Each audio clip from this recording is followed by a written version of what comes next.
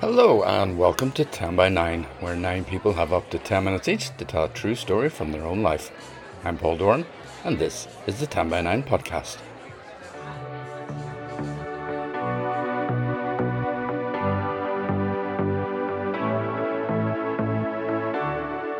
It's an eclectic selection in this podcast with 3 very different stories, all told in our home venue, the Black Box in Belfast.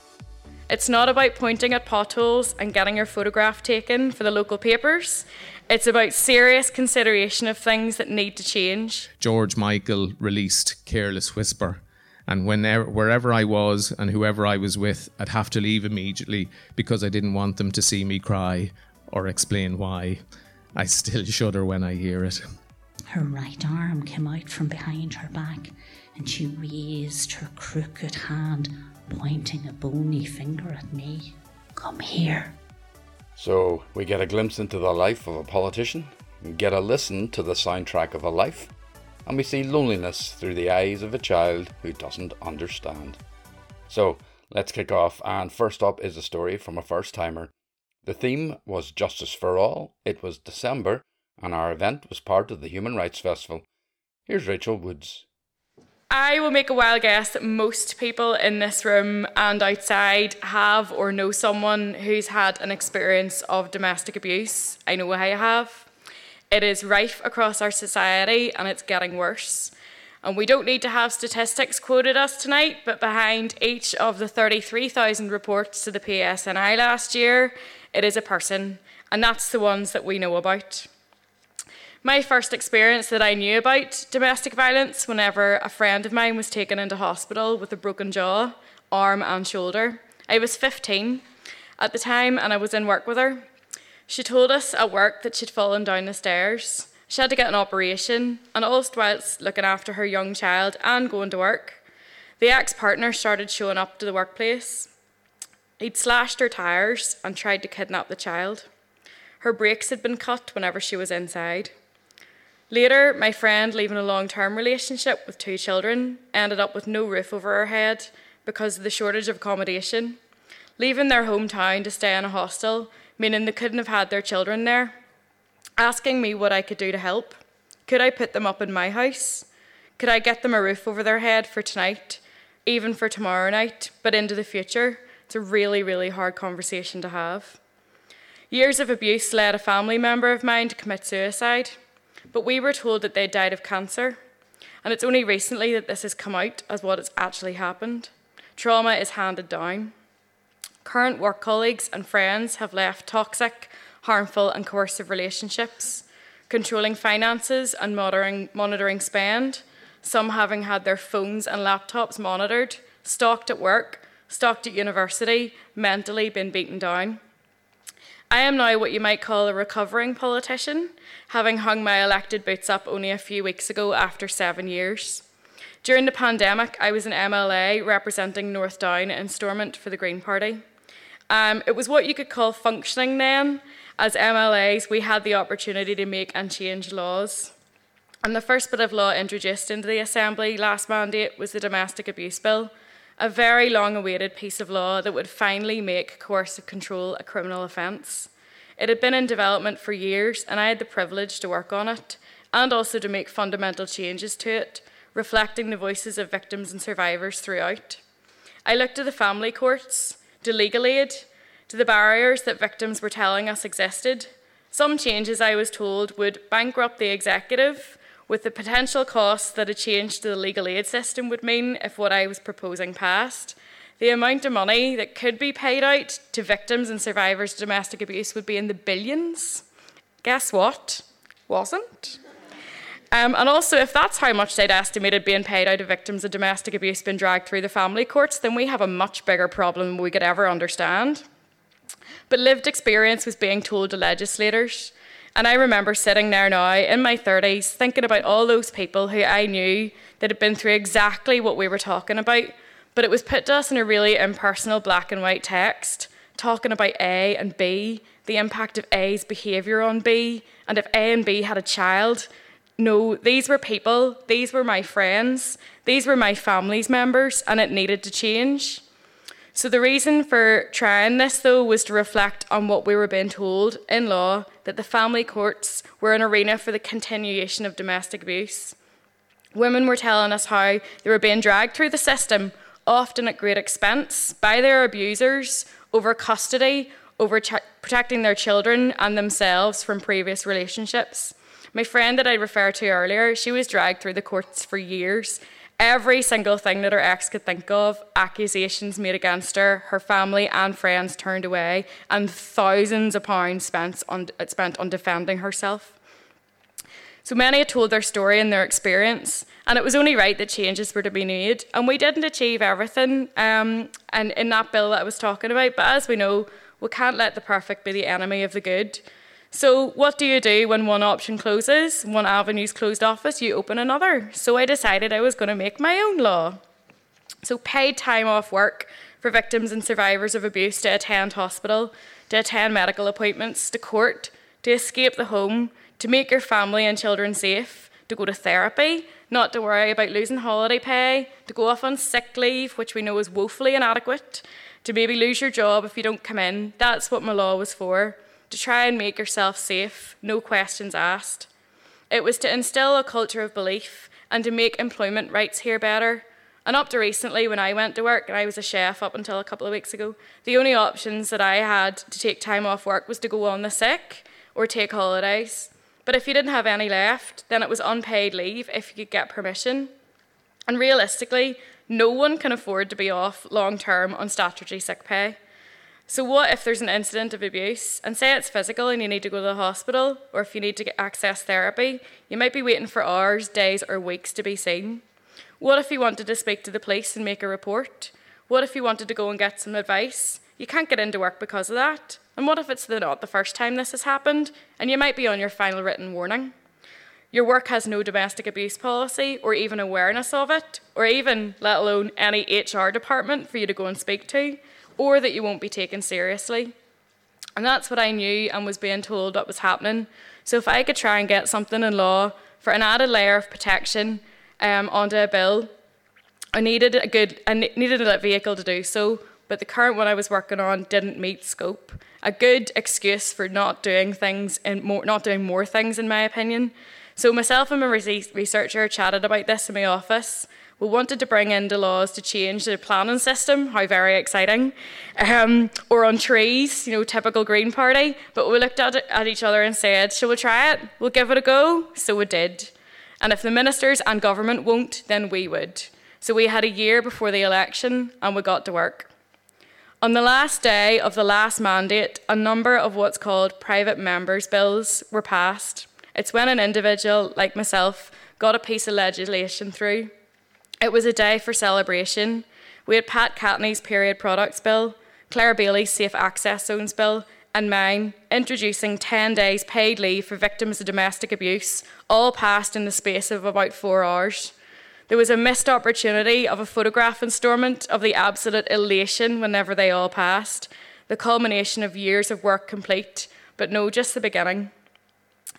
I believe that the role of a legislator and a policymaker is about challenge and also finding different and maybe alternative avenues in which to operate. It's not about pointing at potholes and getting your photograph taken for the local papers. It's about serious consideration of things that need to change, about pursuing a rights-based system, about tackling disadvantage and enabling support. Demand better from those who can do things, who can make the change if they ever come back. There is so much that can be done, because if a wee girl chef from down the road can make a law in a year, then so can they.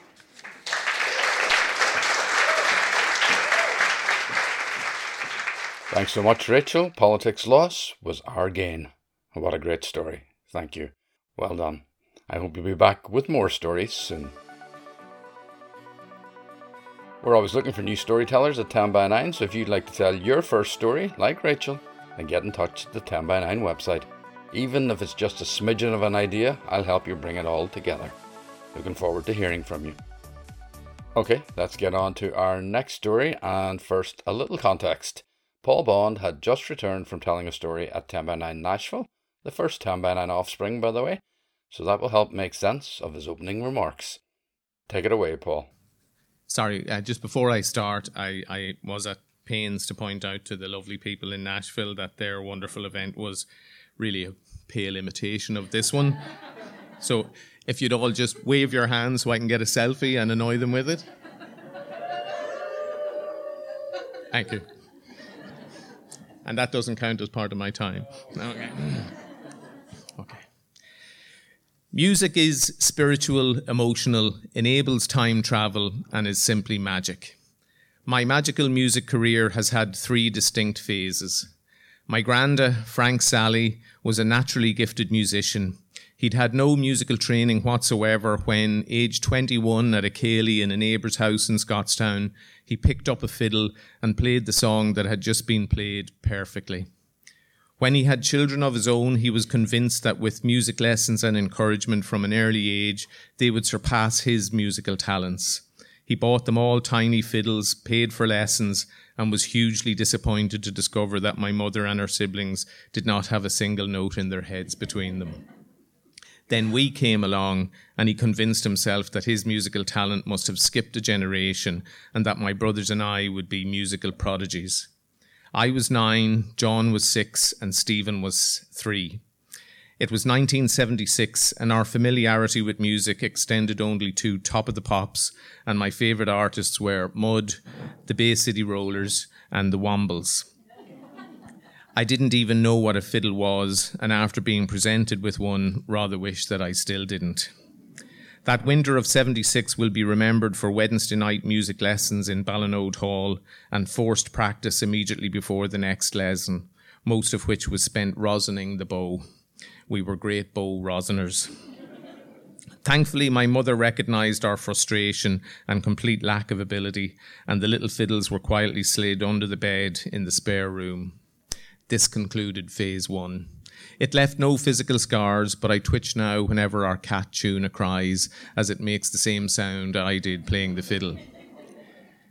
My parents' record collection extended from ABBA all the way to Demi Russo, with nothing in between except a now very un-PC black and white minstrel show album. It was in our neighbour's house with my friend Adrian and the older Turley girls, Kitty and Denise, that I discovered the Kinks, Fleetwood Mac and the Human League. At school, Father La Flynn introduced us to Jean-Michel Jarre's Oxygen and Bruce Springsteen's The River, which we loved as it meant we weren't singing hymns. My schoolmates introduced me to David Bowie and Led Zeppelin, largely thanks to their own older brothers, and I discovered the Police all on my own and bought Regatta de Blanc, my very first album, and all subsequent Police and Sting albums. My parents bought a new super-duper record player with a built-in tape deck and an FM radio, and in celebration bought 2 more albums, Boney M's Greatest Hits and Jerry Rafferty's Baker Street. This meant I could have the old Pi record player in my room and I would just play Led Zeppelin 4 on repeat. 2 of my friends, Milo and Shane, had a band called Rain, consisting of Milo on guitar and Shane, also on guitar. They listened to the Eagles, Simon and Garfunkel and Don McLean and wrote their own songs, usually about Shane's latest unrequited love. I Love You, Karen, and Oh My Lorraine being particularly memorable. Singing I Love You, Karen on stage at the St. Louis Convent Christmas concert as a surprise for Karen, surrounded as she was by 300 other convent girls, did not endear Shane to her in any way that he had hoped. The second phase of my music career began in September 1983 when Shane and Milo tried to teach me how to play guitar. I remember carrying their guitar suitcases up 2 flights of stairs to the school music room with wild enthusiasm. My guitar career lasted 3 whole weeks. I was absolutely hopeless, but I had impressed the boys with my guitar carrying capabilities and they made me their manager. Management of Rain consisted of guitar case carrying and recording them on C60 tapes. Shane was a year older than Milo and I, so he left the school and headed off to be a priest in September 1984, and Rain was no more. The third most magical and current phase of my musical career has involved simply going to concerts or gigs, buying vinyl records again, despite not having a record player, buying band tees, which are now called merch, and collecting signed band picture or music sheets. My soulmate fears for our mortgage, as I have made it my mission to single-handedly keep the music industry going. My tastes have evolved, but if I hear Simple Minds, Don't You Forget About Me, I immediately picture myself as the Judd Nelson character in The Breakfast Club, rebelling against the tyranny of oppression in Monaghan by wearing maroon-coloured slip-ons and my dad's Macintosh trench coat to the school ceilidh. Music is time travel. My friend Mickey and I made a mixtape which featured Marvin Gaye's Sexual Healing, and whenever it pops up on the radio, I'm back with Mickey cycling the 3 miles out from Monaghan to Hollywood Lake, where we'd spend the day looking really cool, not talking to a single girl on the shore of the lake, and having nothing with us except chicken sandwiches, a portable tape recorder, that mixtape, and an extra set of batteries. New Order's Blue Monday catapults me to the dance floor of the Hillgrove Hotel on a Saturday night, and we'd be there as soon as it opened at 10:30 p.m. to get our money's worth, and because we wouldn't be let in anywhere else in the town. And most weeks, Luby Smith, Mickey and myself would be the only ones who would dance to that amazing 12-inch that no one could really dance to, but that didn't matter because we couldn't dance anyway. My soulmate and I have known each other since we were 16. We had interregnums in our relationship until we were 21, but have been together ever since. But during one of those early schisms, George Michael released Careless Whisper. And wherever I was and whoever I was with, I'd have to leave immediately because I didn't want them to see me cry or explain why. I still shudder when I hear it. Music is so incredibly powerful and wonderful. I'm fortunate to have friends who are similarly dedicated to it. My friend Baz regularly rings me or messages me and simply says 3 Arena, Wednesday, 8 p.m. And I go, sometimes not even knowing who or what we're going to. This has led to amazing evenings seeing Nick Cave and the Bad Seeds, Radiohead, Public Service Broadcasting, Sigur Rós, and most recently Boy Genius. I buy a tea at every gig, and these now form large and very cool parts of my son Jake and my daughter Robin's wardrobes. Last year, I underwent chemo and a wee operation or two, and I listened to the most amazing playlist on Spotify called Superjet Robot Dinosaurs. It's my playlist. And wore a different band tee every visit, took photos and posted them online. People sent me new tees, concert tickets, and most special of all, their favourite songs for me to listen to. My friend Carl even painted a picture based on some of my favourite songs. It was magic. Last week I was indeed in Tennessee, where I ended up speaking at 10 by 9 Nashville. My talk was called I Hate Nashville. And I wore my Boy Genius t-shirt, and in a coffee shop in Knoxville on our way, the girl behind the counter said, "That is the sickest t-shirt." And as she was smiling as she said it, I took this as a compliment and felt about 10 feet tall. My son Jake garnered a strange notoriety at Galway University for quoting Tom Waits in every one of his English and history papers. And I asked him where his love of Tom Waits came from, and he said, "You used to play Tom Waits' Martha all the time in the car," and I felt irrationally proud of myself. Our youngest son, Elliot, says his earliest music memory is my soulmate, his mum, threatening to divorce and or murder me if I sang Friendly Fire's Hawaiian Air ever again. 4 years ago, Santa got 2 priceless tickets to see Billie Eilish in London, which he gave to our daughter, Robin. I think I was a bigger Billie fan than even she was. She opened the envelope, said, "Oh my God, Tristan will love these." Tristan being her boyfriend at the time.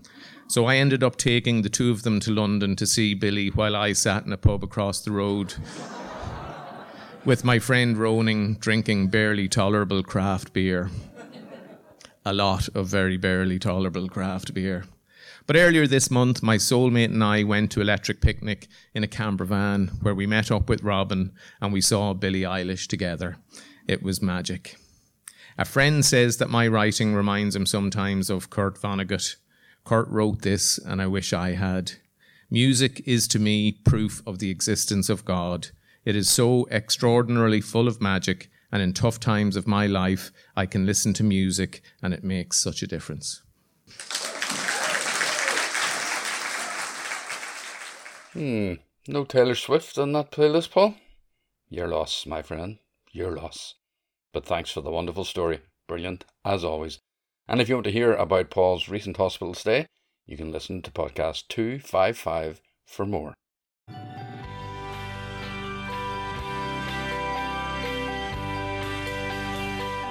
Well, as you should know by now, 10 by 9 is always free and always will be, but I just wanted to say a big thank you, as always, to everyone who has donated via Patreon over the years. There's a link at the 10 by 9 website if you're interested, and thanks too to everyone who has given at the live events. You help keep us going, and we really appreciate it. Okay, on to our third and final story on this podcast. It comes from the 10 by 9 regular, Josephine Hassan. I lived the first 8 years of my life in a crescent of houses owned by the local council. A mix of two-storey and bungalows, family homes and pensioner houses. There was a squad of us, probably about 8 or 10 children, male-dominated. Indeed, myself and Cecilia, who lived around the corner, were the only girls in our gang. We also happened to be the youngest. We would skip down past the house I lived in to the old council play park. Sparky, the collie dog, was owned by one of the families in the crescent, and he was always in the gang too, barking away to our shouts of joy and laughter.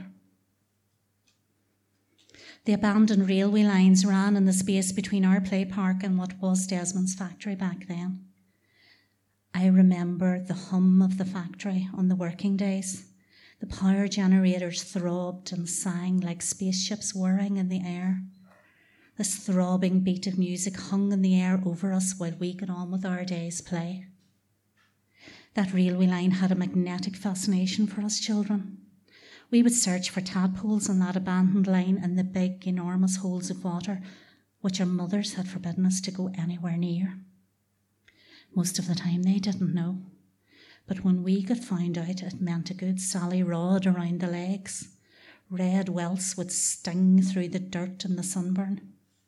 But the jars of tadpoles and the multitude of wee froglets a few weeks later made it a worthwhile risk, and a risk which I, in particularly, happily took.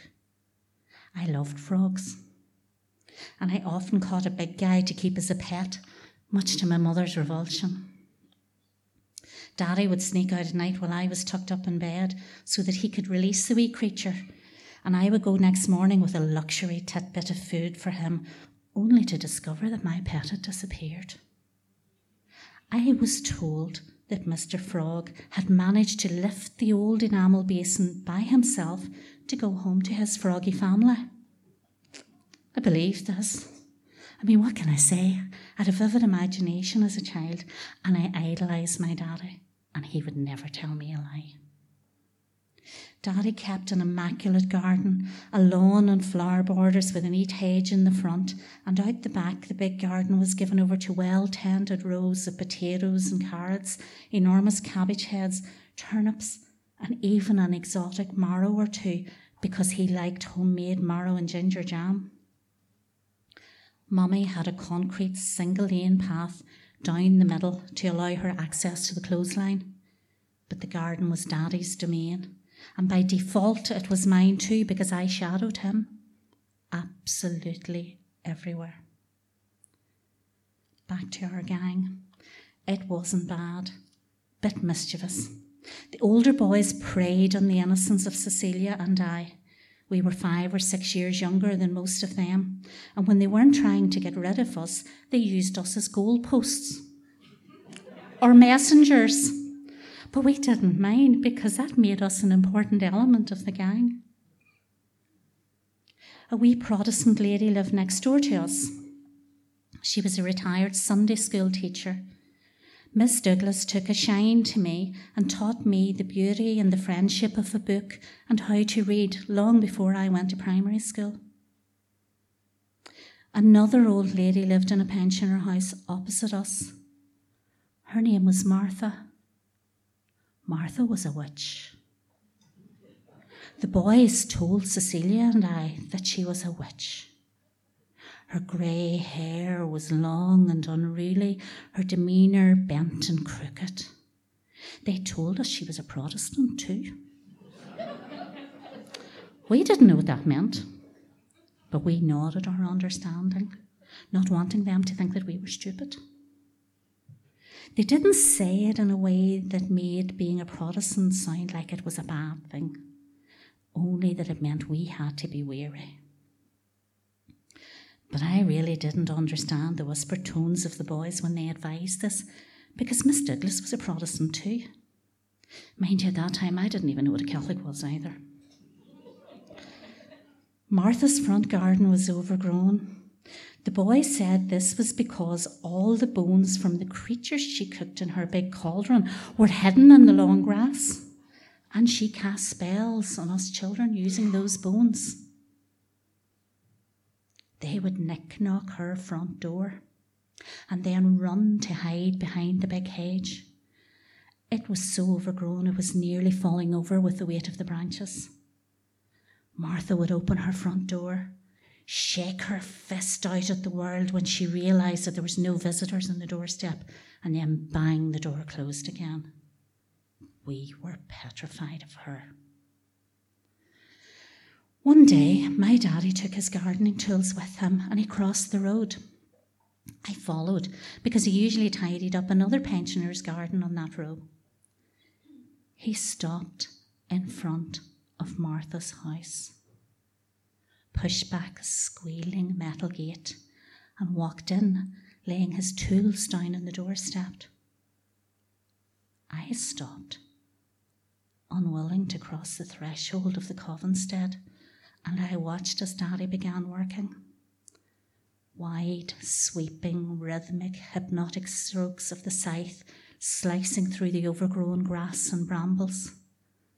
A sharp snip, snip, snip of the manual clippers made them a magician's wand, making a beautiful hedge out of the overgrown mess. Nothing happened then. So I became a wee bit more brave, and I tried to swallow my fear. I couldn't let him down. I was his helper. Usually he chatted to me all the way through any task, telling me what he was doing, asking me about my day at school, and chatting about Miss Douglas's big ginger tomcat, whom I loved. But not today. I thought he was maybe feeling the fear a wee bit too, but I still couldn't understand what was driving him to work in this garden, out of all the gardens he could be in. Surely he knew she was a witch. But as he worked, I settled into my usual sidekick stance, and with the rake that was way too big for a 5-year-old to be wielding, I did my best to gather up the long grass, the hedge cuttings and the nettles, hoping to God I wouldn't find bones in among them. I almost forgot where I was. Standing at the creaky gate, filling the wheelbarrow with the detritus of Dolly's toil, I saw the front door open. Martha stepped out. She fixed her beady eye on my small, skinny form and stared at me. Her hands were behind her back. Her black skirt was long, a pair of black laced-up boots and a baggy old cardigan completed the Wiccan wardrobe. Her right arm came out from behind her back, and she raised her crooked hand, pointing a bony finger at me. "Come here." I searched my daddy's face for a sign that he was going to protect me, but I was confused by him encouraging me to go to her. I knew instinctively that I wouldn't have the strength to run if she grabbed me to use me in some sacrificial potion that she was cooking up inside. I was ready to take flight, but I couldn't move. Fixed to the big concrete paving slabs I had just been brushing. Leaden legs eventually carried me forward unwillingly. I was too polite and too obedient a child not to do what I was told. But I made sure I stopped far enough away that she couldn't reach for me. 2 steps away from her, my worst fears were realised as her left hand came out from behind her back too. She cackled, unclenched her fist to reveal 2 Fry's chocolate cream bars. One for you and one for your daddy, says her. As payment, a toothless smile. The spell of that smile transformed that witch into a kindly old lady. Dumbfounded, I choked out a thank you, and I can still hear my daddy's big rumble of a laugh from behind me and see the broad smile on his face when I turned round to look at him. He obviously knew the fable of the witch of Mitchell Crescent, the witch that all my gang believed in. And I am sure by Martha's smile and her hearty laugh that she also knew. I learned a valuable lesson that day. I learned that Protestant witches were just like the old Catholic ladies who also lived in the Crescent. And they all paid for a hard day's work with chocolate bars, biscuits, and sweet tea. I also learned that Martha was not the witch that my friends had made her out to be. I told the gang, and they never knocked her door again. Maybe they were looking for chocolate too, mind you. I had a warm childhood full of sun, laughter, marbles and innocence, warts on hands, brambled hedges, barbed wire fences, ripped dresses, frogs, big pink flannel bloomers on clotheslines, penny chews stuck in her teeth, tongues ebony with blackjack dye. The smell of 2-stroke engine fumes still summon the Mr. Softy ice cream van jingle from my deepest memory. It was the late 60s and the early 70s, and we were the children of Mitchell Crescent and Mitchell Park in Dungiven. There was no health and safety laws, no soft surfacing, no suing the council for scuffed knees and splinters. We were happy, healthy and pure in our pursuit of fun. No fears, no worries, not a care in the world, and no witches.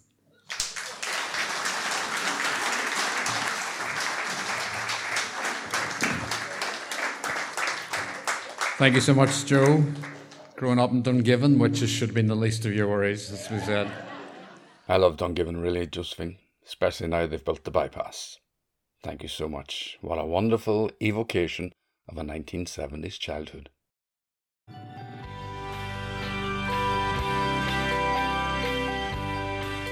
And that's it for this podcast. Check out all the upcoming dates on our website, 10by9.com, and be sure to keep up with us on Twitter, Facebook and Instagram, where I'll keep you up to date with any news.